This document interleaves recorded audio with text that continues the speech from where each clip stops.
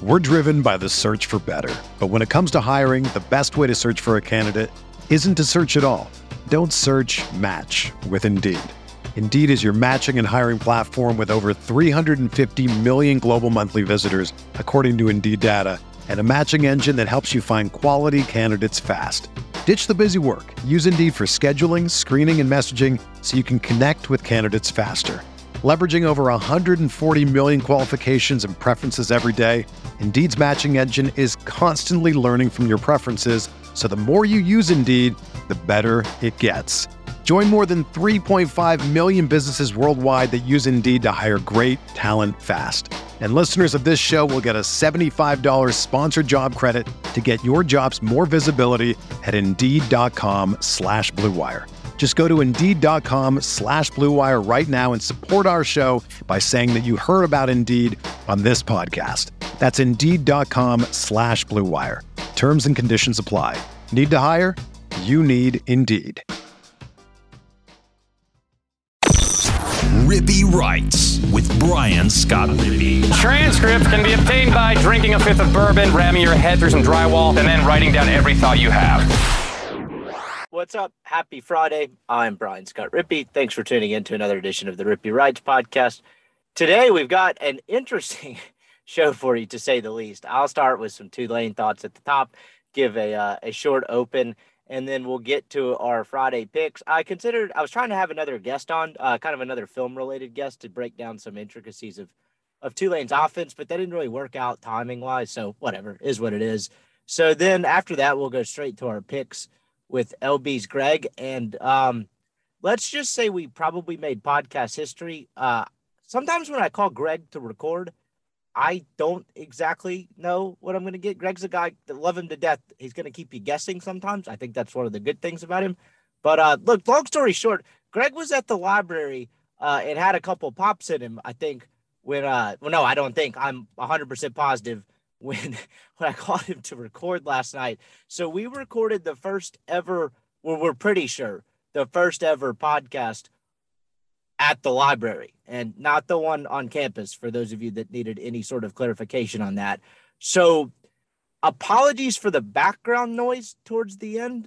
I would definitely say this is probably a one-off deal. The executive producers got to talking upstairs at Rippy Writes Incorporated, and some ideas were floated around to maybe turn it into an turn this segment into an R-rated version of Reb Talk. But I think that idea got killed by corporate. So I'm going to say this is going to be a one-off, but I would just say look at it from the perspective of we were going to do anything possible to get the picks to the people. We absolutely crushed it on the NFL last week. Greg and I were like a combined 20-6 on the NFL. That is sure to change. I promise we're not tooting our own horn. We know how bad we are at this, but think of it as our gift to you, the listener, as we were going to do whatever was needed to get a Friday show done and get our picks done. So, yeah, look, if the background noise bothers you, 1, you're probably listening to the wrong podcast. 2, it's not going to be a regular thing. 3, those of you that have been listening since the days I did this on my phone on Skype, that was some Super Talk days, a little bit of the Ole Miss spirit in there as well. It's probably nothing that you aren't used to, but again, if you were hoping for a soothing, peaceful podcast, this is not the one for you. So be prepared for that. Buckle up. Greg had quite a few Jaeger bombs, I believe, while we were taping this. I probably think I'm saying that tongue-in-cheek, exaggerating. I'm not. Just watch. I think you even hear him order one at one point. So buckle up for a wild Friday picks ride. But before we get to that, I want to remind you the podcast is brought to you by Skybox Sports Picks. You know what Skybox did last week? We all crushed it in the NFL. They went 7-0 in their NFL picks. So if you're not using SkyboxSportsPicks.com, I don't know what you're doing. I steered away from the normal Skybox intro, which I'm sorry about. It's catching on. So I'll just start this over. Podcast brought to you by Skybox Sports Picks. Who is Skybox Sports Picks? I'm glad you asked. They're the world's best gambling handicapping website. The inventors of the Skybox Matrix interval that is an advanced modeling mechanism that has propelled Skybox to the top of the industry. Anyway, now that we got that out of the way, go check out Skybox. Use the promo code RIPPY. They're just printing money so far in the NFL. They have yet to lose a game. So I would definitely go check them out. Saw some people on the board saying they've been trying them. kind of along for the ride in college and NFL, also off to a blazing start. So anyway, check them out. Podcast also brought to you by LB's. I can promise you Greg needs no introduction on a normal day. He absolutely does not need an introduction after this. So anyway, before we get to that, I want to offer some Tulane thoughts on as a bit of an open today. I was going to do like a very unoriginal, like 5 things you need to know, 5 facts, something like that. But I'm just going to pass on all that. I've just wrote down a couple of notes on a notepad here, and I'm just going to go through them real quick about a couple of things that I'm looking for in this game. And we'll just start off with that before we get to Greg's picks. I think the first and foremost thing I'm looking for from this Ole Miss team in this game would be the defensive line. I think this is the first time this defensive line is going to get tested in the running game, particularly the interior running game. Tulane is pretty balanced with how they will run, or at least through 2 games they have under offensive coordinator Chip Long. If you remember Chip Long, he was the offensive coordinator for that playoff team at Notre Dame in 2018. It's a lot of pre-snap motions, a lot of bunch formations. They really kind of try to really get teams in bad matchups and really screw them up discipline-wise in the passing game, but they're also very dependent on running the football, and they do it decently well between the tackles. I think Michael Pratt is actually the quarterback, is actually their leading rusher on the year. Point being, I think Ole Miss is going to get tested in between the tackles really for the first time this year. I was very underwhelmed by Louisville's offensive line. I thought they would be pretty good. They were not. That poor Malik Cunningham kid didn't have a ton of help. But secondly, on top of that, I finally got to go back and watch that game the other night. I didn't get to because I was moving in that week. I was very unimpressed with Louisville's game plan, probably more so than the offensive line. I'm not really sure what they were trying to get at in terms of the strategy and kind of trying to continuously get the edge against the Ole Miss 3-2-6 defense instead of just testing them up the middle a little bit more. And by up the middle, I just mean within the first 3 gaps or so, or really just anything inside the tackles. I didn't really understand that strategy from Louisville. Credit to Quentin Bivens. He had a couple early stops in that game that, if Louisville was going to test the waters at running in between the tackles, particularly on the interior off the center and guard, he had a couple stops early, and I guess that may have deterred them, but that didn't seem to be a huge part of their strategy anyway, which I didn't understand. But the point being, not to get off into a Louisville rant, that was just fresh on my mind. I do think this Ole Miss defensive line is going to get tested more so than they have at any point so far through 2 games this year. And I'm interested to see if that calls on some more depth. You know, Lane Kiffin, I think Neil wrote about this in what he said versus what he meant, but he was talking about Tywone Malone, Damon Clowney, a couple of those other younger defensive linemen in his post-game press conference, or maybe it was the Monday presser after the win over Austin Peay, and kind of just kept mentioning, yeah, we need those guys. We need them to come along. And, you know, I think he's really concerned about the depth on the defensive line, and with good reason. Ole Miss does not have a ton of depth there. Like I mentioned earlier, I thought Quentin Bivens played a nice game against Louisville. Katie Hill filled in nicely, and I think he got low 30 snaps in relief of Bivens in that game. Bivens stayed on the field a lot, is my point. But outside of that, you haven't really seen anyone else. And I think there's going to come a time where you're going to need some reinforcements on the defensive line. You know, if Ole Miss is successful in stopping Tulane against the run, and you ask me why, I would honestly probably lean toward the fact that the 2 JUCO kids might have had a better game than they've had so far. You know, Isaiah Eiten's flashed in spots. We haven't seen a lot of Jamon Gordon so far. He did not play in the Louisville game, played very sparingly. I say very sparingly, played sporadically in the Austin Peay game, but Ole Miss was just playing a lot of guys in general. So I'm interested to see the depth. I'm interested to see what the interior defensive line rotation looks like. I'm interested to see how Ole Miss kind of utilizes their ends. And what I mean by that is, obviously, you know, if it's a 3rd and long situation, you're going to have Cedric Johnson and Sam Williams pinning their ears back and going after the quarterback. But if it's a short yardage situation and Tulane's had some moderate success running the football, and it's one of those downs where they're going to run the football, the offense knows they're running the football, just stop it. I'm interested to see how Ole Miss lines up, because come clear at this point, they don't really feel comfortable putting Eiten and Gordon on the edges, like in more of a pass rushing, on the interior, I should say, longer than a play or two. I don't think I've seen very much of that this year. They played mostly outside. So I'm interested to see what their defensive line looks like in short yardage situation. Do they veer at all away from the 3-2-6? How do they handle this Tulane running game? So that's the first thing I'm interested in. The second one, I'll just go to the other side, and I'll go to Ole Miss's offensive line. A lot was made of Lane Kiffin's comment about Pro Football Focus's grades. Pro Football Focus, I believe, grade at Ole Miss as like the third best offensive line in week 2. Lane seemed to vehemently disagree with that. I think he walked it back a little bit on Tuesday or Wednesday, whenever they talked to him again. But it definitely seemed like he was challenging the offensive line to play better, more consistently and more cohesively, to just throw a whole big ball of cliches at you. But, it's still early in the season. There were certainly some people get kind of prickle at the idea of chemistry issues, but I think that's the appropriate way to describe it against Louisville. And I don't mean that in like they don't get along playing together, just some cohesiveness issues that's kind of natural for game 1. I think you saw that against Louisville. I think that they played better, obviously, against Austin Peay. Pro Football Focus thought so. Lane Kiffin, not so much. But they didn't have Orlando Umana. I think he'll be healthy. They expect him back for this game. So, fully healthy offensive line against a pretty good defensive line for Tulane. Tulane has to replace their all-time leading sack leader in Patrick Johnson. But I think 2 through 4 in their sack total leaders last year are all back. And that was a team that sacked the quarterback pretty frequently last year. I think that Patrick Johnson kid had 10 sacks in 10 games last year, which is just kind of a stupid number. But I'm interested to see what this Ole Miss offensive line looks like. I think this is going to be a game where, we talked about it all week. I've seen it on the board a couple of times as well. Ole Miss is a 14-point favorite. Like, what does that mean?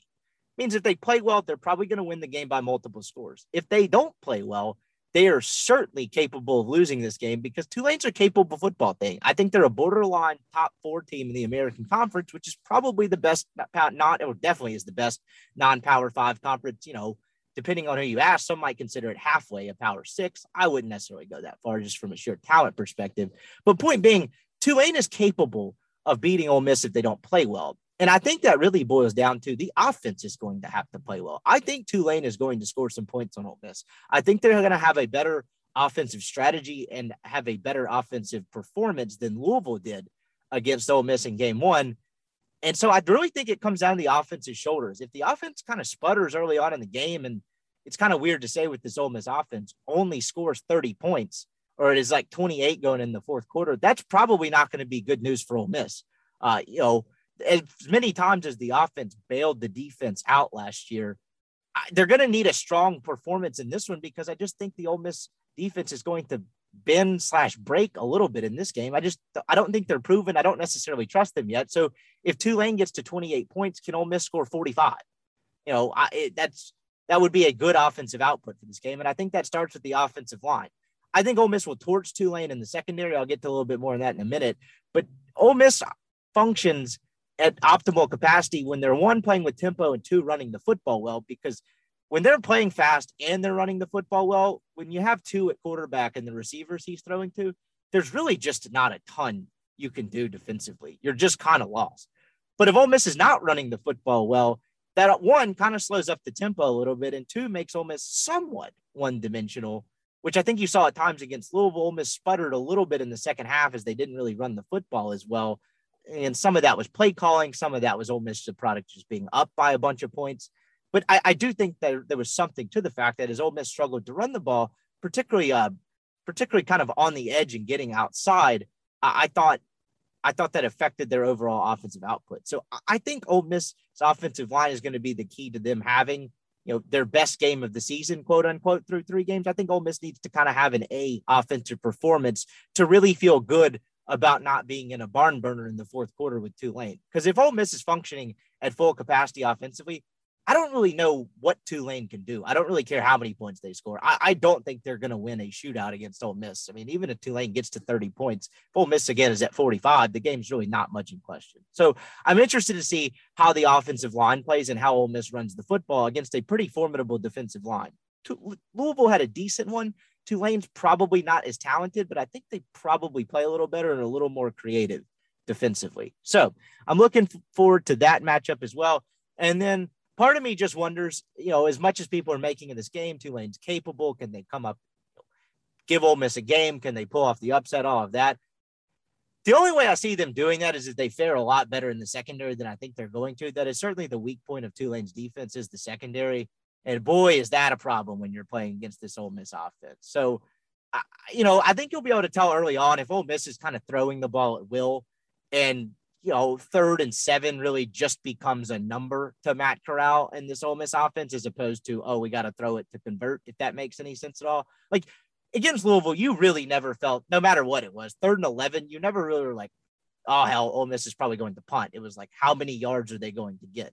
If it's that kind of vibe early on against Tulane, I think Ole Miss will put them away pretty quickly and pretty easily. If Tulane kind of bows their neck a little bit and plays better in the secondary or gets an early turnover, then I think they could definitely hang around in this game for a while. So I'm interested to see how the Tulane secondary holds up, particularly early in the game, because if they can force a couple stops, that offense is capable of kind of controlling the ball and methodically moving it down the field. I think they got up 14-7 early on Oklahoma before a couple fumbles or 3 second quarter fumbles really kind of doomed them in that game.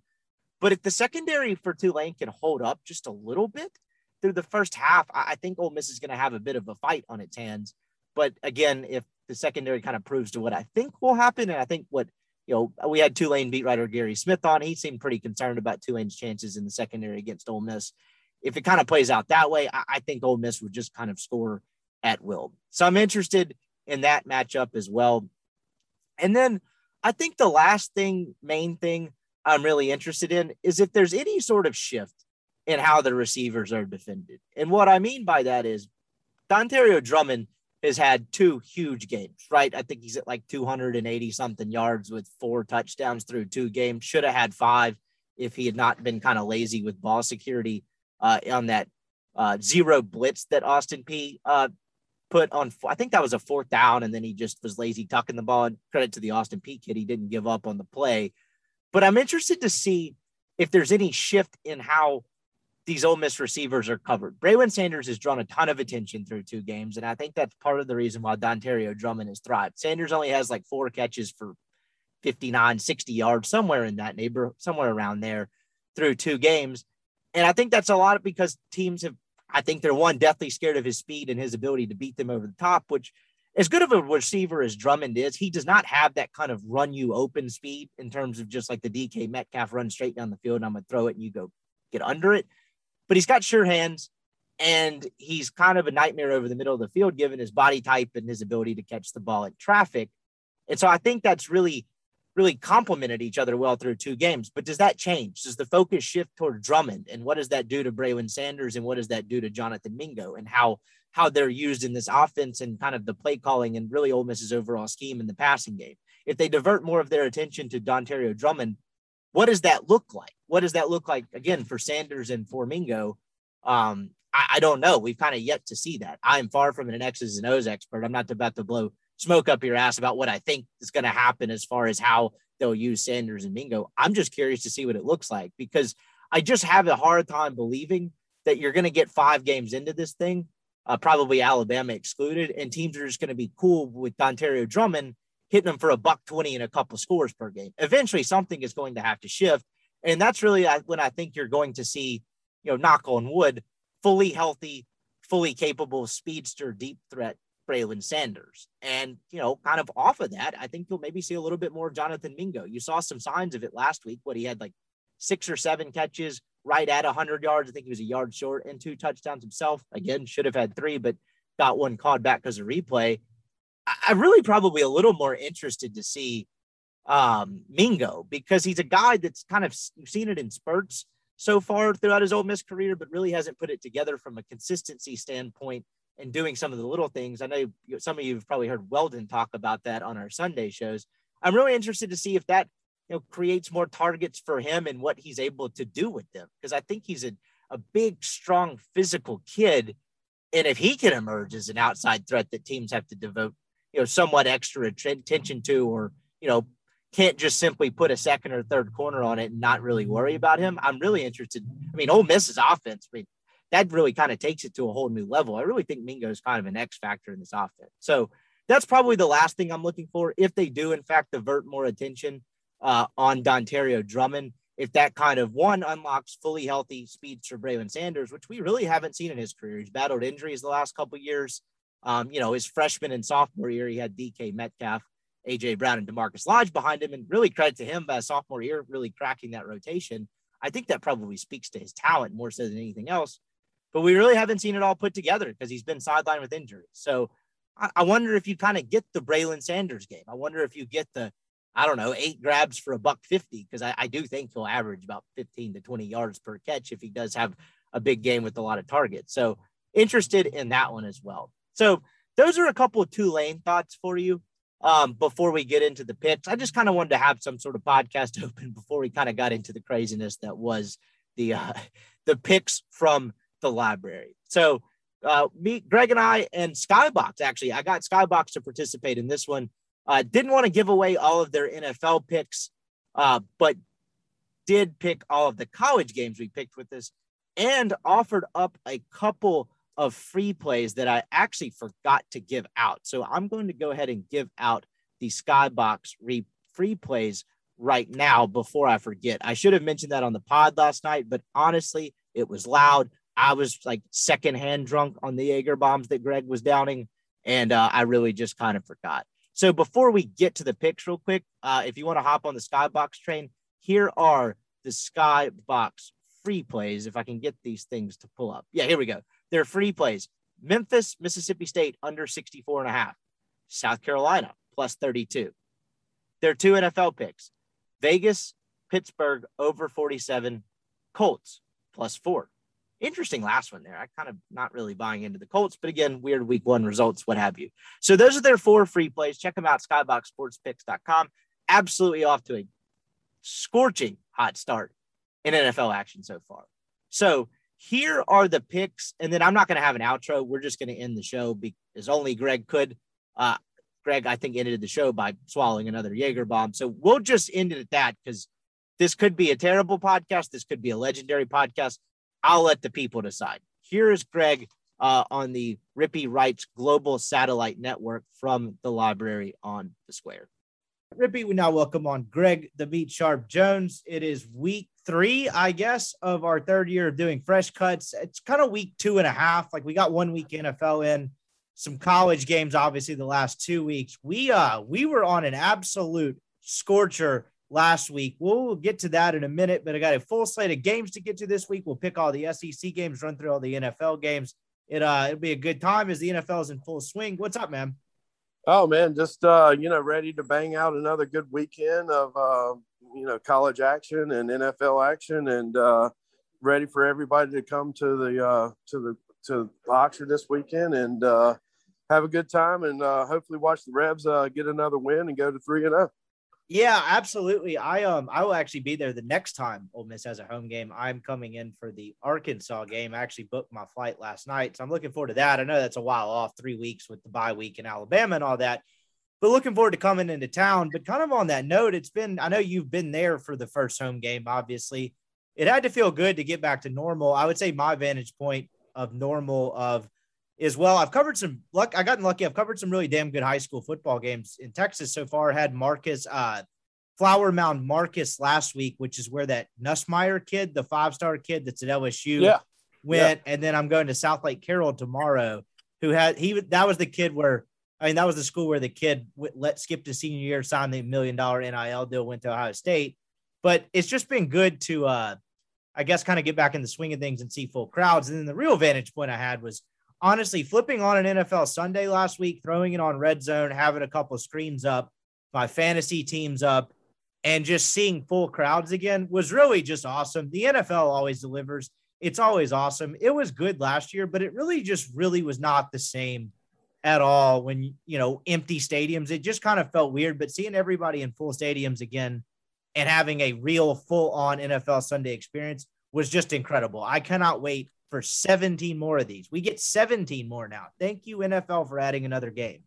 Yeah, I cannot agree more with you. I mean, it's good to try to get back to normal, and normal is waking up or actually sleeping in till about 10:30, and then kind of getting your mindset around 10:45, and then doing your fantasy lineup, and then get ready for 12 o'clock and just a full slate of the Red Zone channel and NFL action. Can't complain about that.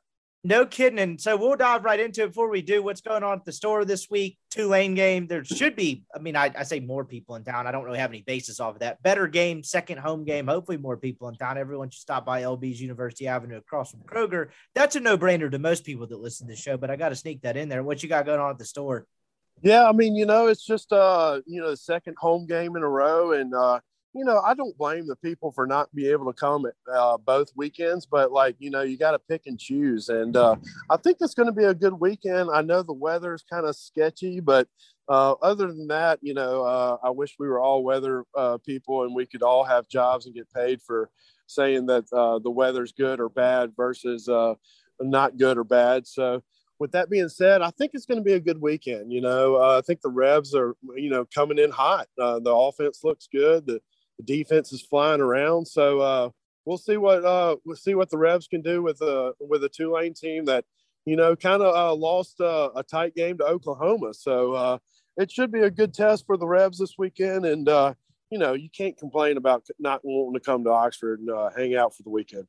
At the very least, go get the Rippy Ride Special. That's a 16-ounce prime strip for $15 and a $5 pack of sausage. You can't really beat that. That's a hell of a way to kickstart your weekend, whether you're going to the games or not. Even if you're sitting around Oxford throwing something on the grill and watching it from the comfort of your own home, that's really tough to beat. So go check him out. I'm looking forward to going back to LB's when I come up for Arkansas weekend. Greg and I will have or read a book or two at the library and get after it. So looking forward to that.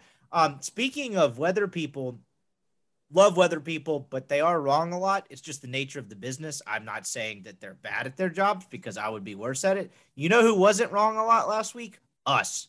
We absolutely destroyed it in the real week one. And I say real week one, obviously, meaning we both had college and NFL games on. I know we have a lot of new listenership just from kind of joining the Rebel Grove and this podcast going on a couple of different mediums over the years. Make no mistake about it.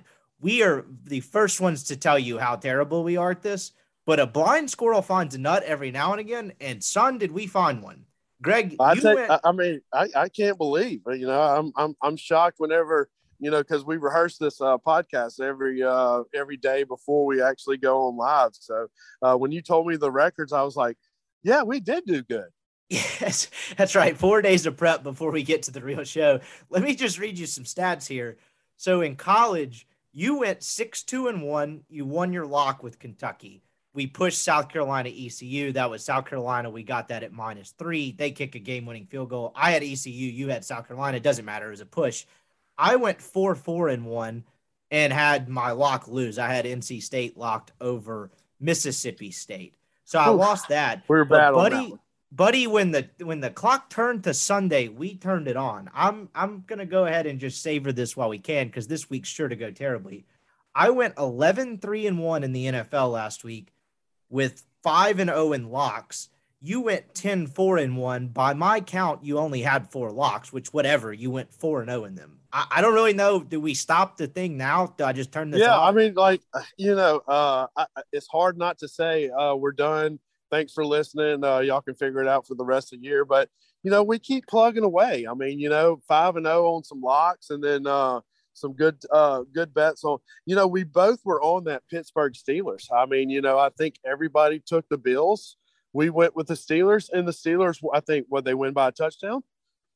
Yes, and you talk about a game that actually didn't look good for the spread for about 2.5 quarters. That was we were down 10-0 at halftime. Yeah, nothing, no problem, nothing going offensively at all. No problem. That's just how you're supposed to work it. You got to make sure that you bet on the team that wins in the second half, not the first half. Yeah, and honestly, it should have been one better. So our one push in the NFL, we got the San Francisco 49ers and the Detroit Lions. We both hit San Francisco at -8. We're lucky because I believe when that went to kickoff, it was actually 8.5. 9.5. Or something like that, which would have just been an absolutely brutal way to lose. I know you saw that game. It was 30. Was it 34-10? It was 34-10.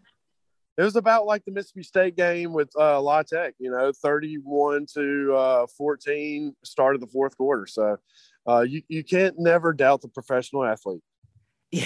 So the Lions game got absolutely weird in that game. We had an onside kick action, some funny business going on some penalties. It was close. It was the closest thing to a college football game as you saw all weekend. So we pushed on that one. Our only other losses, we both lost on the Titans. You lost the Washington football team against the Chargers in a game that could have really gone either way. We both lost the New York football Giants. And yeah, I guess that was it. Regardless of the situation, I think we did really good on week one. I think we've got at least 15 to 10,000 more listeners this week. So we need to come up with some good ones this week for sure.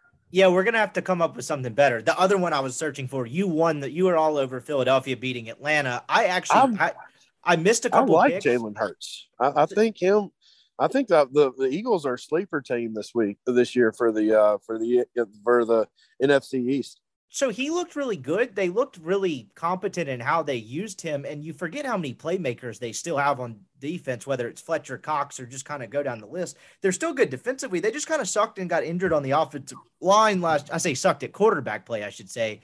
And they got injured on the offensive line the last couple of years. But other than that, they're actually a pretty good football team. And that roster's, I don't think, as bad as we let on. But the other thing I had before we get into the picks this week was, I actually called my shot in this game. I lost a couple of picks on the sheet that I had. So I went back and listened, and I said, quote, last week, I am ready to take my early year kick in the nuts from the Atlanta Falcons. Bring it on. Yeah, I think we should probably consider the Atlanta Falcons as a no bet for the rest of the year. I say we get 3 weeks in before, you know what, actually, there's no rules on here, so we can actually make rules whenever we want because there are no rules. Yeah, well, that's fine. We can ban the Falcons, but with that said, I kind of love them this week against the Bucs, but that's neither here nor there. It's always something with us. That's why you got to listen, because we pull out all the stops. All right, let's just get right into the picks too. And we have I warned you in week one of this that we are going to start going up against the professionals. And it has happened. I forgot to mention this segment, in addition to being brought to you by LB's, is also brought to you by Skybox Sports Picks. I sent the guys at Skybox kind of our routine for this podcast, and they picked all the college games we're going to pick with this, but held off on the NFL because obviously they have clients. Not all their stuff is free. So they're going to join us on the college games. They're going to pick 2 NFL games and give out a couple free plays. So we got a little competition this week. And honestly, I don't really love it. We just peaked as wagers. We just peaked, and now we got to go up against the real guys. We're professionals in disguise. That's just how we roll around these parts. It's like we just lucked into shooting like 74, and then I show up for my Sunday round, and there's a guy that's actually scratching there, and I'm guaranteed to shoot 85.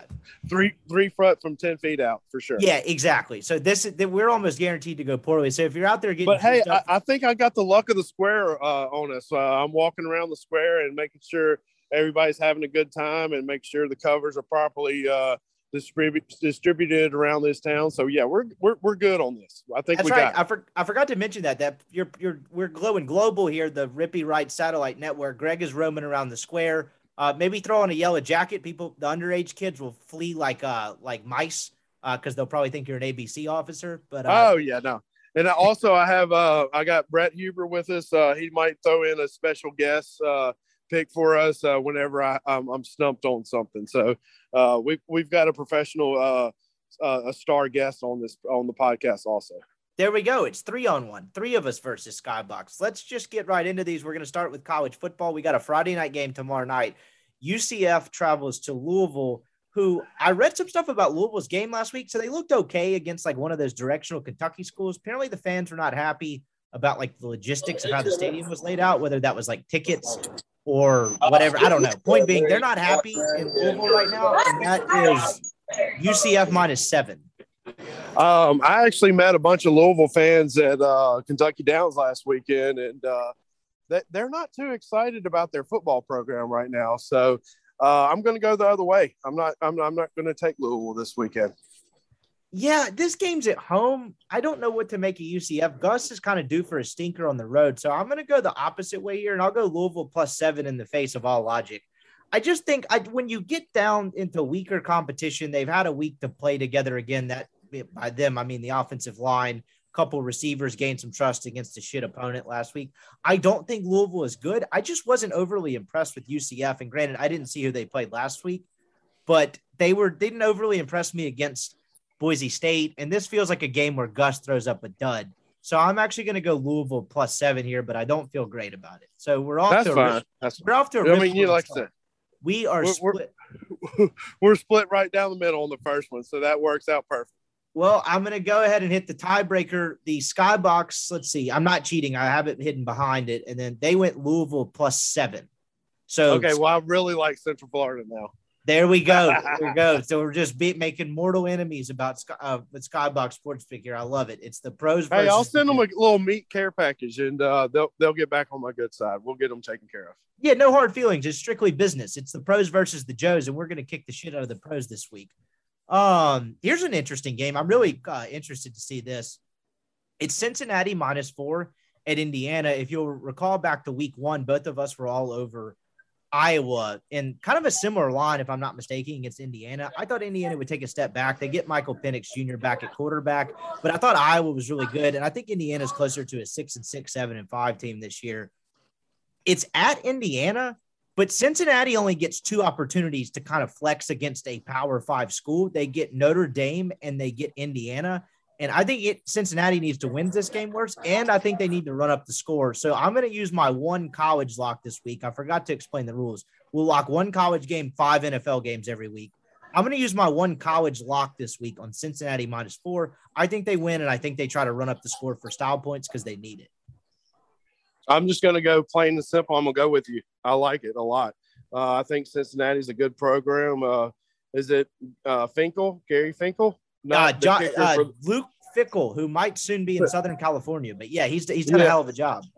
I'm not trying to get mixed up on Ray Finkel on Ace Ventura Pet Detective. So I'm going to go with Cincinnati. I think they roll here. I think it's a good bet.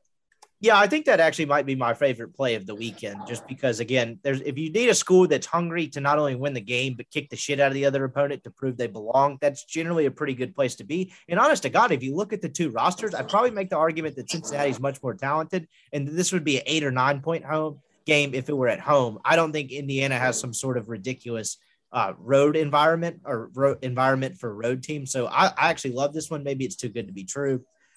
Skybox is also with us on this. They're all over Cincinnati +4. So Skybox Sports Picks goes Cincinnati -4. I think I just said +4 on that one. Keeping it rolling, going into an SEC matchup, kind of the first CBS game we get this year. We'll get the classic complaints about Gary Danielson favoring Alabama. That's always huge. Love hearing people complain about announcers. But we'll get the SEC on CBS music, I think, for the last time. I believe they go over to ESPN next year. So savor that intro music as long as you can this year because it's short-lived. Alabama is -15 going to the Swamp against Florida. We have to have learned our lesson, right? I think or at least I did. I think you may have gone Alabama. I just picked Miami because it was 19 points the first week. It's the classic dumb gambler move. I don't know why I did that. Have we learned our lesson?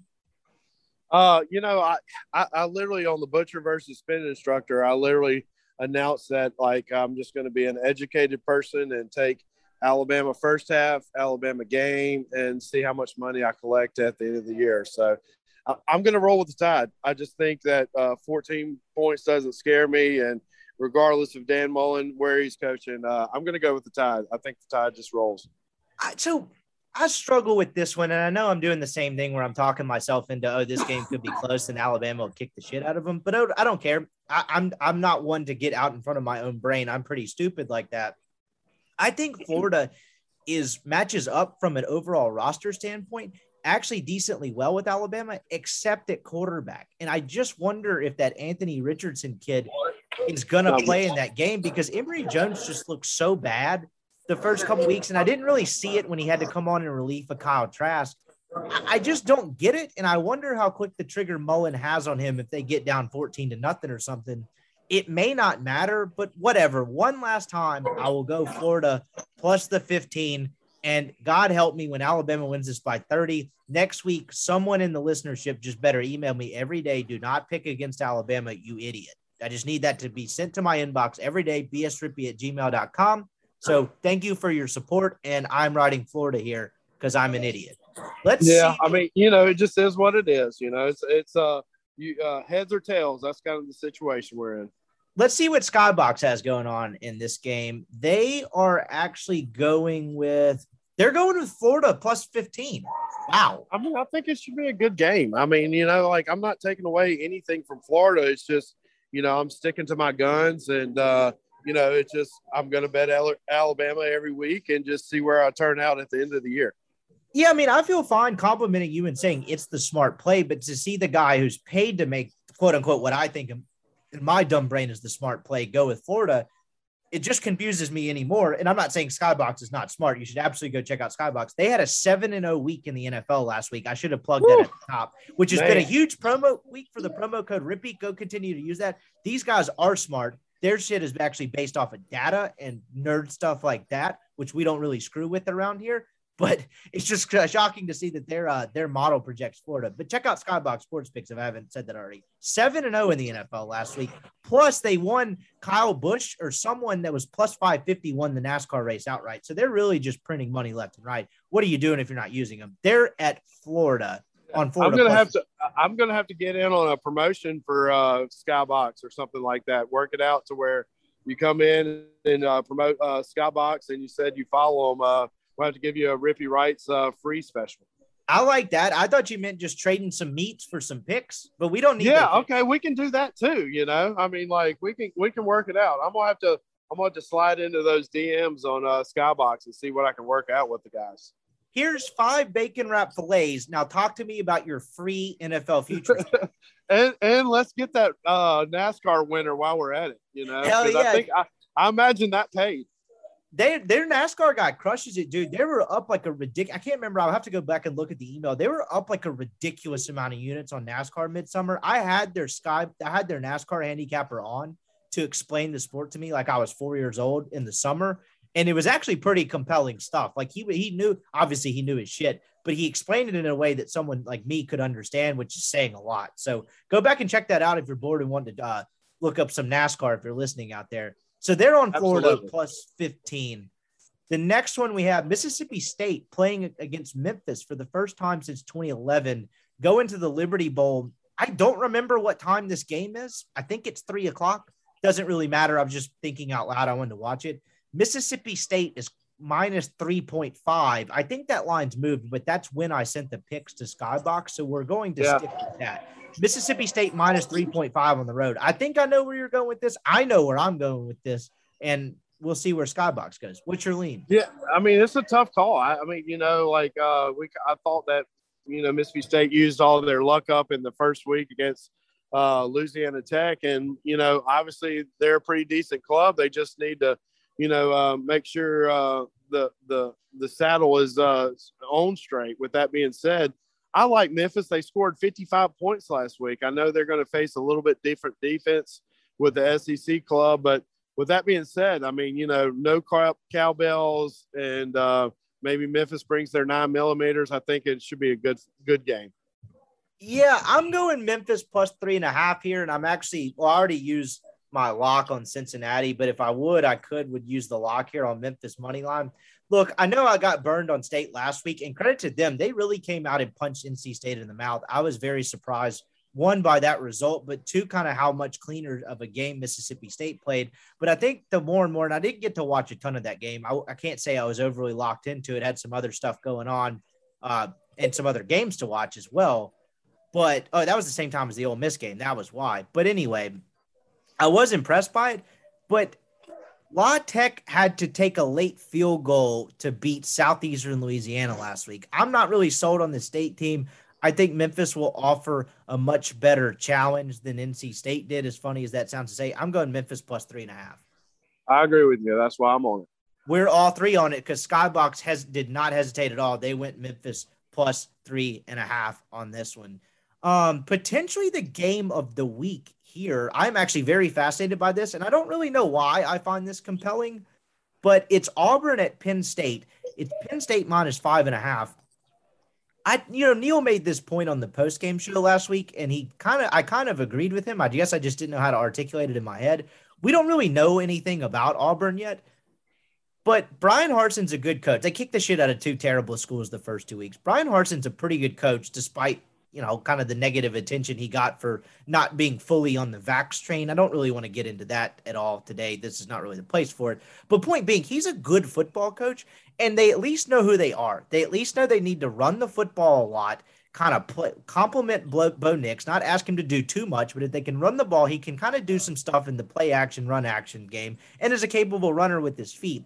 I guess I say all that to say they at least know who they are, but I also think Penn State could be pretty good this year. I'm not sold on Clifford at quarterback, but I think they could have a team that could actually challenge Ohio State because Ohio State looks a little bit vulnerable. I really am torn here. I have no idea which way to go. I guess I'll go Penn State -5.5, but I really don't feel great about it. Well, I mean, I kind of got burned last week with Texas thinking that they could join the SEC and be a part of an SEC, conference. But I'm just going to go with SEC is a little bit more elite, and they're just better players all around in each position. So I'm just going to take the points with the SEC, and hopefully Auburn pulls through for me. I want to do that, and for some reason I'm talking myself out of it, so I'll stick with it. Let's see what Skybox had on this. Oh, they're Penn State -5.5. So can we have our first ordering of the Jaeger bomb on the podcast? Go ahead. Yeah, are you doing this inside the library?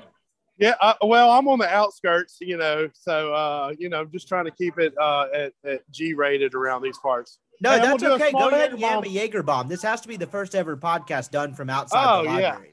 Yeah. We're famous around these parts. So yeah, I know you might get charged a $40 cover if people hear about this.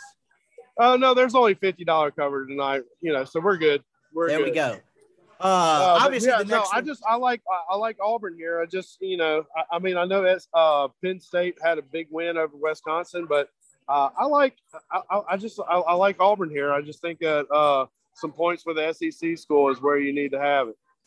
I don't hate that pick at all. I think that game's going to be weirdly compelling. Maybe I'm wrong about it. Next one is the one right there in your backyard, technically, most of the listeners' backyard too. Tulane at Ole Miss. I screwed up sending this to Skybox now that I said it. I had Ole Miss at +14. I assume they knew what I meant by that. It is Ole Miss -14 against Tulane Green Wave. Tulane, pretty good football team, I think. I think it's definitely Willie Fritz's best team there. I like their quarterback, Michael Pratt. Tough son of a bitch, honestly. That's pretty good throwing the ball and a capable runner. I think if Ole Miss plays well, they should win this game by 17 to 20 points. If they don't play well, I think Tulane is definitely good enough to beat them because the way Tulane plays offense requires a lot of discipline, but it also requires a lot of discipline in the secondary, which I think is Ole Miss's strength. I'll go Ole Miss -14 here. Yeah, we'll find out how good that Ole Miss defense is, not taking away anything from Louisville and not taking anything away from Austin Peay, but, we'll find out how that defense is this weekend because – Tulane has already played an Oklahoma team that has a Heisman candidate with Spencer Rattler, and they only lost by 5. But I just think the Rebels are too good on both sides of the offense, and you just can't not take the Rebs here. I like it a lot. Yeah, this was a huge debate on the message board after I posted the podcast with the Tulane beat writer about because he mentioned that Tulane basically played Oklahoma even, and that kind of drew some ire in terms of him being accused of a homer. And I probably fall somewhere squarely in the middle. Tulane had 3 second quarter fumbles. I do think that game would have been close, 7 points, 10 points going in the fourth quarter with Tulane maybe having a chance to cut it to 3 or something like that late. But at the same time, I do think Oklahoma left their foot off the gas when they got up 37-14 against a capable opponent. So I could kind of see both sides of it. I think Tulane's good. I think they're a good American club. The schedule doesn't break for them well conference-wise, as we kind of outlined on the Wednesday show. But on paper, they're probably actually a top 4 club in the American this year. But again, I've kind of said my piece. I think if Ole Miss plays well, they'll win by 17 to 20 points. I think if they don't play well, you could be in for a very weird night. Skybox tends to agree, I think. Skybox is on Tulane +14. Yeah, like I said, it should be a good game. We just get a better idea of how good or bad that Ole Miss defense really is. So with that being said, with that Ole Miss offense, they can score, at will. I think, what was it, like a 5-play drive in 1 minute and 45 seconds, and they're up 7-0. So I think Matt Corral is just on another level, and it's just hard to not want to take him on this in this situation. So I like Ole Miss to roll here. I think the defense is actually legit. I think you nailed it with the second part of regarding the defense. I think it's particularly the run defense. I think this interior run defense for Ole Miss, whether it's improved or not, will actually be tested for the first time, because I didn't love Louisville's offensive line. I thought they'd be better than they were, and I particularly did not love Louisville's game plan. I don't really know what they were going for offensively from a play calling standpoint. I finally got to watch that game again the other night for a second time. I couldn't find time that week. I was moving. I didn't understand it, and that I'll probably have an open to this podcast at the top about some Tulane and Louisville stuff, but I didn't understand that. But I'll go with Ole Miss until proven otherwise, I guess. I don't know. I mean, Tulane's concern on the back end is their secondary, and I think Matt Corral is going to absolutely beat them alive. So even if Ole Miss gives up 30 points, aren't they probably going to score 50? Wouldn't you? I mean, that wouldn't be outside the realm of possibility. Yeah, like I said, we'll find out how good that Ole Miss defense is this weekend. Second to last, we got three more. Oklahoma State traveling to Boise State. I don't really know much about Oklahoma State's club this year. They are plus 3.5 at Boise State. I will have to say I'm going Oklahoma State here simply because of the fact I was not impressed by Boise State in opening week when they played at UCF at all. I admit I really don't know a ton about Oklahoma State, have not watched them a bunch this year, but I just feel like that's too many points if they have any semblance of a Mike Gundy kind of esque team. I'm going Oklahoma State plus 3.5 here. Yeah, I mean, man, I couldn't get a really, really good tell off of Boise State because they were actually up on UCF and actually thought they were controlling the game, and they just kind of fell apart. I'm gonna go with Boise State. We'll pull the string on this. Let's have a clueless bet here. Let's just take Boise State. The guys at Skybox are on Oklahoma State plus 3.5. So they're a little underdog. I mean, better conference, smarter pick. I would agree. Nebraska. I wish I could ask this brunette right here, sitting at the end of the bar, what she thinks about the game, but we hadn't got that far yet. Okay, well let her know that you got NFL picks ahead, and we can. Yeah. Oh yeah, we got a couple more shots coming too, for sure. Nebraska at Oklahoma. This is a game that Nebraska, I think, tried to get out of, if I remember correctly, like a year or two ago. The Scott Frost thing is not going well. I've said my Nebraska piece on this podcast before. Like that in Tennessee, it's never happening again, barring some sort of dynamic. Never come once in a generation. It's just never happening again. I guess I'll go Oklahoma minus 22. That seems like a lot of points, but whatever. Yeah, I agree with you on that. It's just, whenever you come in this action, you just take the favorite, and hopefully that's not enough. They gave him 2 points. I like Oklahoma too. Maybe Spencer Rattler's a little bit better against bad defenses, and we're going to go with Oklahoma here. Skybox faded us and went Nebraska plus 22, so the professionals are on the Cornhuskers. Whatever. That to me is a stay away. I'll believe it when I see it, but sure.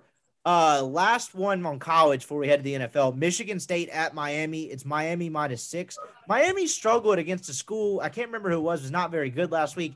Obviously did not inspire any confidence against Alabama in week 1.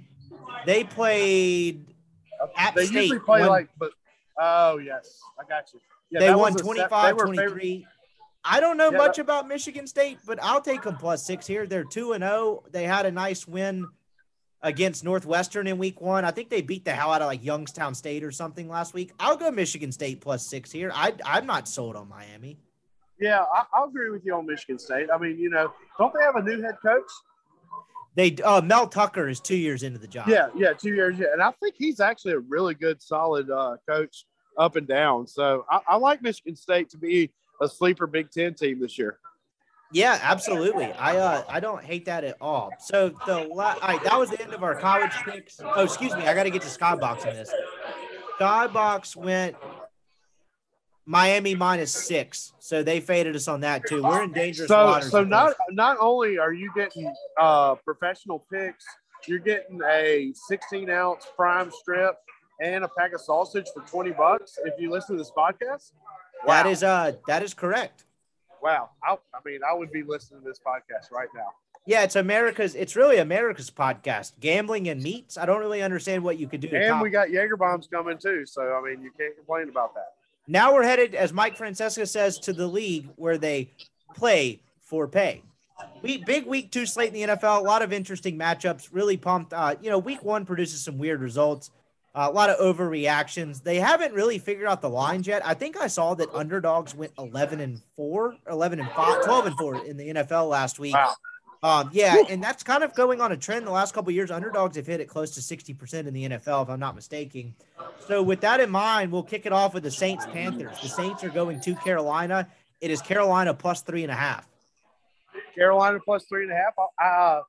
Carolina didn't play that bad last week. I know, you're going to play good whenever you play the Jets, but I like Carolina this week. I mean, why not? Yeah, I'm going to go the Saints just from what I saw last week. That defense looked legit. Granted, week 1, weird results. Aaron Rodgers didn't really look like he wanted to be there. We'll get to that in a minute. I'm fully on. I'm not even a Saints fan. I outlined this last week. I'm a Titans fan. I find Saints fans sometimes annoying, but lovably annoying. But I am very high on this Jameis thing. I think if they can cut his interceptions in half, you have a first, basically the same thing as Drew Brees. Probably doesn't know the offense. Oh, wait. The Saints are playing the Carolina? I thought the Packers were.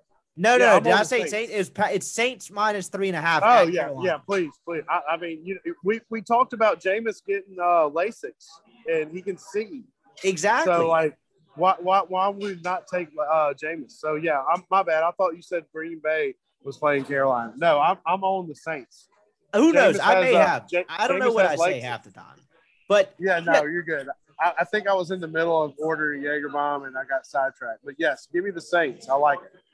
So, I think if you cut Jameis's interception total in half, you kind of have a diet version of what you had in Drew Brees the last couple of years, only that there's at least a possibility he pushes the football down the field. So I'm really high on the Saints. I think they could, particularly with the way Tampa's defense looked in week 1, and again, it's early, I really think the Saints could push for that division. So anyway.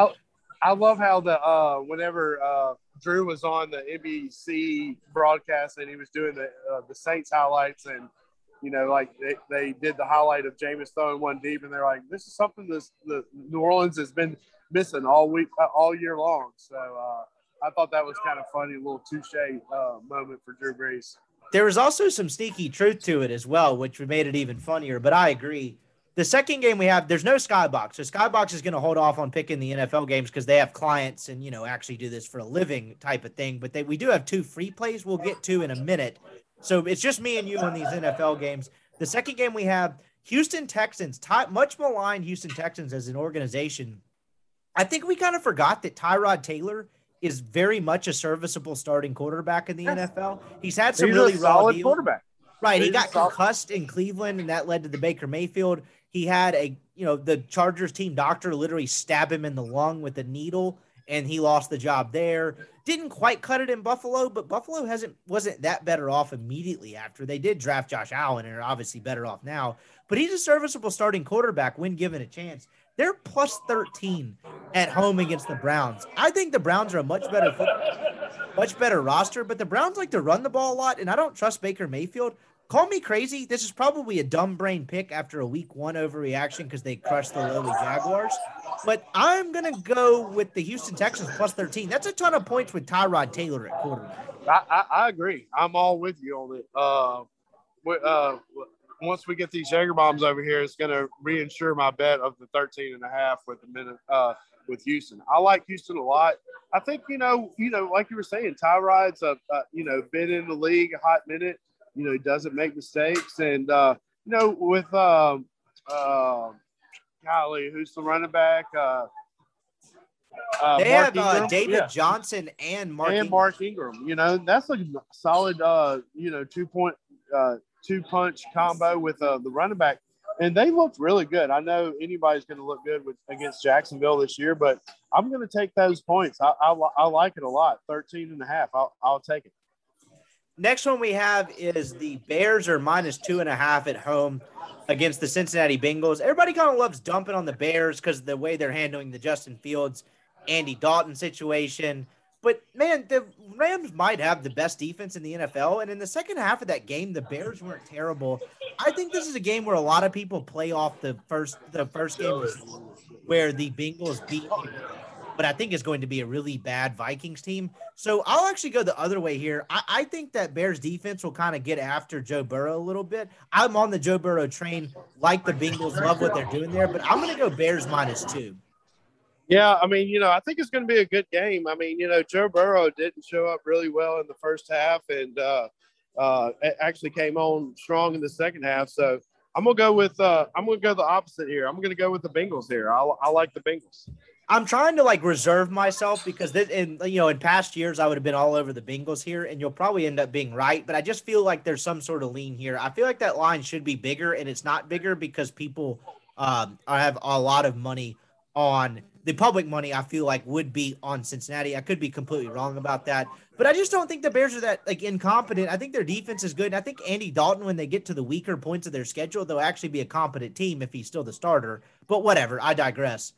Next one, we got a really interesting matchup here, and I think this is really kind of a what the hell type of line. The Las Vegas Raiders, fresh off of a win on Monday Night Football over the Lamar Jackson-led Ravens, are +6 on the road at Pittsburgh. So Pittsburgh comes off the big win last week where they kind of stole that game against Buffalo in Buffalo. It is Pittsburgh -6 at home against the Las Vegas Raiders. Man, I think that's going to be a really good game. I'm going to go Pittsburgh here. I mean, I know Las Vegas had a good game, and I mean, who doesn't like Derek Carr? But I just think the Steelers are sneaky good this year, and they're going to surprise a lot of people. I think will be better than they're given credit for. I don't think they can run the football, and I'm not sure that's a great recipe against a pretty average Las Vegas defense. So I'm actually going to go Las Vegas +6 and lock it. I would not be shocked if Las Vegas wins this one. I mean, I don't blame you, but I think it's going to be a really good game and one to watch. Keeping it moving across the board here. Oh, here's a good one. This is actually going to be one that has a ton of division implications. The Miami Dolphins went into Foxborough last week, somehow pulled out a win against the New England Patriots, even though they didn't really play that well. Tua didn't look great. He looked okay. Patriots kind of threw up on themselves a little bit, a couple turnovers. Miami is a +3.5 point underdog at home against the Buffalo Bills. I think the Bills will end up being good. I think they probably still end up winning this division, but they can't really run the football. They didn't look great throwing it. Again, it's week 1, but I'm not sure that defense is actually very good. I think they kind of peaked about midway through last year, and they're actually a back end to middle tier defense in the NFL. I'm not taking them 3.5 at home. I'm going to go Miami +3.5 and lock it again. I mean, it's hard for me not to go with you, but I just think that maybe they just, didn't play good first week, and the Bills are actually a good club. I mean, they won 10-some-odd games last weekend, so I'm going to go opposite. I'm going to go with the Bills on this one. Yeah, there's always one shocking 0-2 team, and I think the Bills have that potential. I think they'll be fine per se, but I don't necessarily trust that in week 2. I think the Dolphins have a good coaching staff, and I think they'll kind of prey on that one-dimensionality of the Buffalo Bills. So anyway, I'm going to go Miami +3.5 and lock it. So I've used 2 locks. You still got all 5 in the holster. Indianapolis +4 at home against the Rams. I don't know how much you watched of Indianapolis last week. Carson Wentz did not look very good. They didn't run the ball that great, and the defense didn't look great, which has kind of been their calling card under Frank Reich the last couple of years. Call me crazy. Maybe this is too good to be true, but I'm hammering the Rams here. I don't know why the Rams don't win this by 10. Well, I'm going to go with my first lock. I'm going to go with the Indianapolis Colts there, just going to go against the grain. And, that's just what the people want to know, just some people that want to take the very basic bet that's going to be a good lock. But, I mean, let's go against the grain. And I'm going to go with my first lock as the Indianapolis Colts here, getting points at home. Love it. I got the lockdown. Keeping it moving. We are going toward the end of the late games here. We got a couple more to get to. San Francisco goes back on the road, more East Coast this time. They were in Detroit last week. They are -3 on the road against your Philadelphia Eagles, who looked quite plucky in week 1. What lean do you have here? San Francisco looked good, but they kind of melted down there in the end. I don't know. I'm going to let you pick this one first. I'm going to go San Francisco -3. I think the Eagles played a Falcons team that was completely out of sorts under a new coach, new offense. I think San Francisco's good. I think we forgot that when they are completely healthy, quarterback issues aside, they're probably a borderline Super Bowl contender. So I think they run all over the Eagles. And I just think it sets up well for them. They can run the ball decently well, and I know that Eagles' defensive line is pretty good. If they can run it decently well, I think that's just the perfect Jimmy G game. I'm going to go San Francisco -3. I'm not even anti-Jalen Hurts. He's actually kind of, I would say, gained some points in my completely worthless book in terms of me thinking he's capable or not. I just think San Francisco has a much better roster. Your pass rush will get to him more. I'm not sure about the Eagles' offensive line. I'm going San Francisco -3. I'm going to go Philadelphia here. Actually, I'm going to go with my second lock. I'm going to go with Philadelphia here. I mean, I know San Francisco traveling over to the East Coast time zone, that's one of my angles that I like. But, we'll just find out how terrible the Atlanta Falcons really are. And I hope that they aren't that as bad. But I'm going to go with the Eagles. I like Jalen Hurts. He's a winner. Coming down the line, speaking of the Atlanta Falcons, they're we have two more early games. I jumped the gun there. The Jacksonville Jaguars, Urban Meyer, is he going to have chest pains? Is he not going to have chest pains? Are those chest pains induced by the fact that there's a job opening in Southern California now? That might be the most interesting thing about the Jacksonville Jaguars at this point. They are +6 on the road, at home against the Denver Broncos. I think this line started at 3. So there has been a bunch of money wagered on the Denver Broncos, if that tells you anything. Jacksonville +6 at home against Denver. Denver had a pretty nifty road win against the Giants last week. Just kind of looked solid all around, minus a couple of turnovers. Lost Jerry Jeudy, but I'll do Jacksonville +6. I'm gonna go with you. I like Jacksonville at home. Sorry, we just had a couple Jaeger bombs. They make me sneeze, but. With that being said, I like Jacksonville. I think that, it takes a day. It takes 1 or 2 games to get used to it. And I think that there's nothing wrong with Urban Meyer. He's not a bad coach. I just think that he just needs a couple adjustments too. And I think that I like Jacksonville a lot this week. Keeping it rolling down the line here. We have one more early game. It is the New England Patriots. They're -5.5 at the New York Jets. Zach Wilson had some garbage time potential last week. You kind of showed off the arm, did some stuff kind of, I would say, out of rhythm when the play broke down, made some plays. But when they were actually within tune of their offense, he did not look very good. They lost their left tackle, Mekhi Beckman, at least for 4 to 5 weeks. New England was actually pretty good last week. They just had a couple untimely turnovers and had a couple drop passes. That's a lot of points, though. This, to me, is a stay-away central, but I can't really pick the Jets. I'll go New England -5.5 because Belichick hates the Jets. If that's a 4-point game going in the fourth quarter, he's going to try to make it 24. So I'll go New England. Yeah, I'm going to agree with you. I like New England here. I just think that, a little bit better football club and everything like that. With that being said, just going to take the smart, sensible pick and just take New England here. Now we're into the late slate of the afternoon. We have the Minnesota Vikings, who looked absolutely putrid last week at Cincinnati, who not only do they look putrid, they didn't really necessarily look like they wanted to be there. They are +4 on the road against the Arizona Cardinals, who absolutely beat the hell out of my Titans. I think we discounted Arizona a little bit last year just based on the fact that Kyler Murray, once he injured that shoulder, he stopped running, and they were like 2-7 once he had that shoulder injury, and were actually like a 6-2, 6-3 club or something like that before he injured it. They added some weapons offensively. I think they're actually good.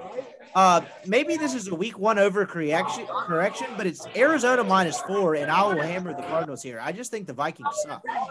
Yeah, I agree with you. I watched that Titans Cardinals game in Nashville, just coming back from Kentucky Downs, and the Cardinals look great. Kyler Murray made some plays outside the pocket, and they really shut down the running game of King Henry and everything like that on that Titans offense, and kind of really dictated the situation of the game. I like Arizona a lot this week, and I'm gonna go ahead and lock it up.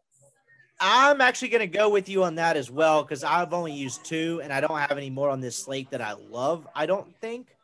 But, yeah, I'm going to go ahead and lock that with you as well. Now to the drug that I cannot quit, also known as the Atlanta Falcons. They are +12 at Tampa. So it's Tampa -12 at home.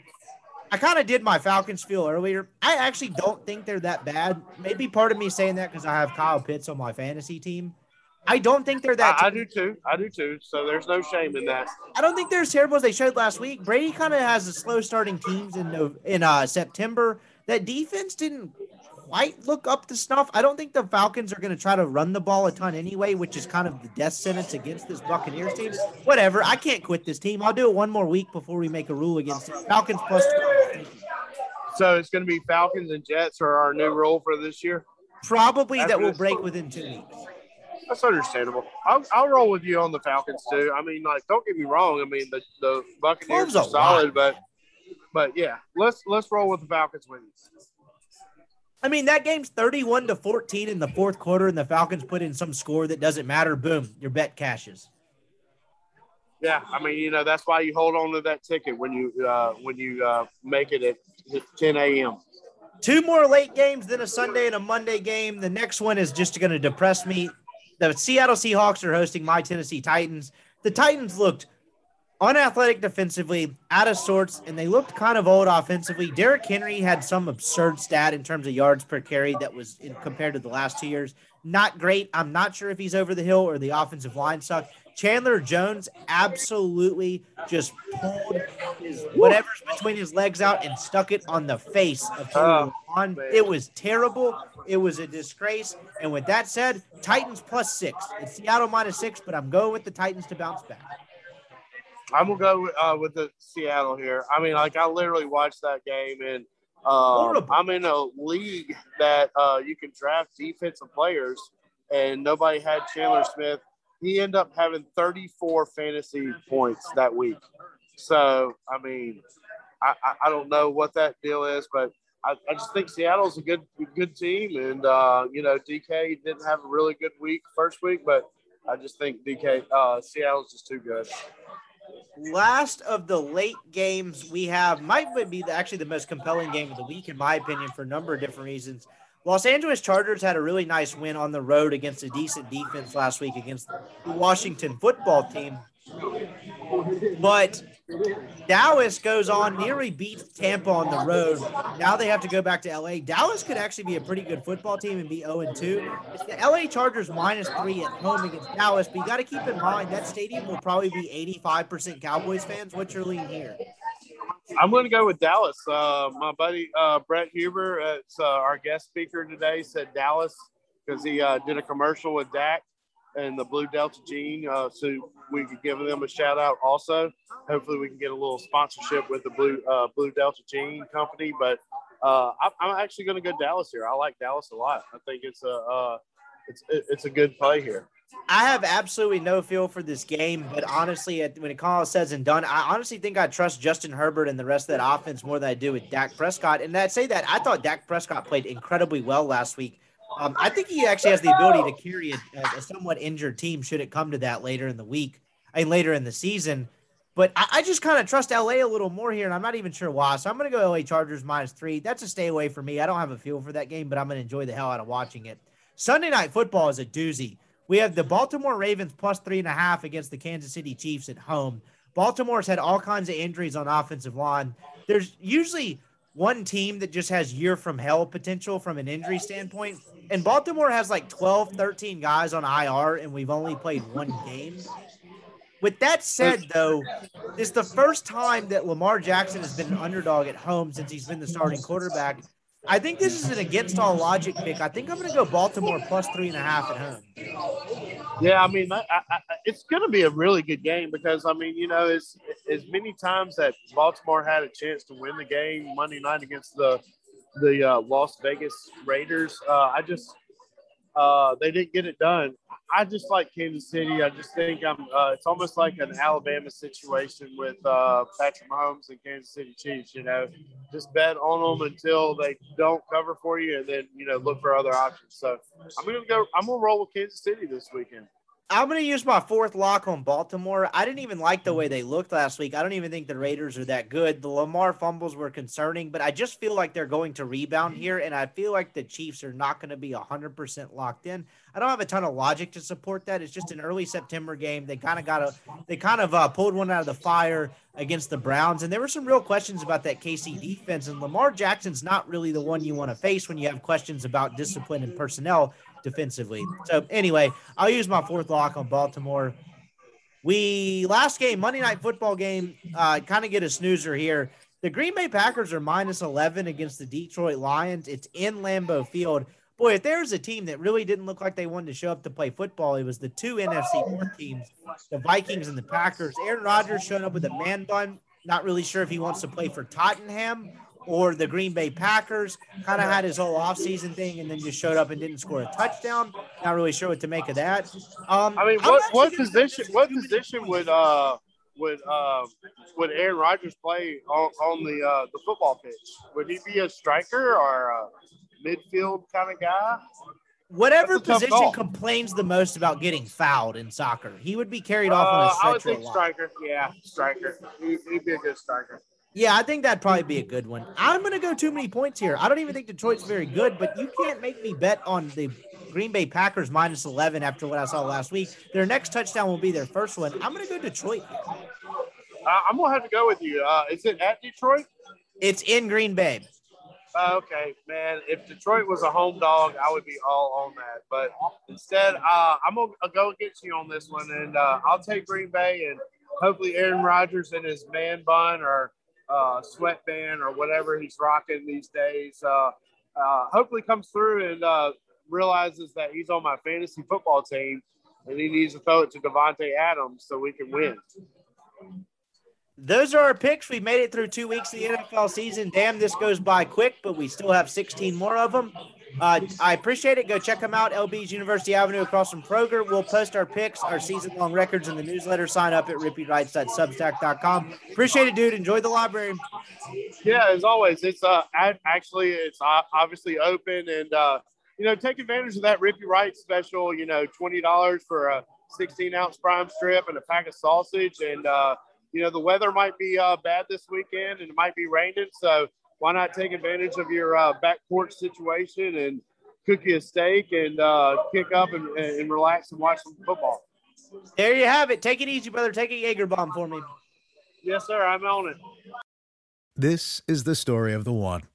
As a maintenance engineer, he hears things differently. To the untrained ear, everything on his shop floor might sound fine, but he can hear gears grinding or a belt slipping.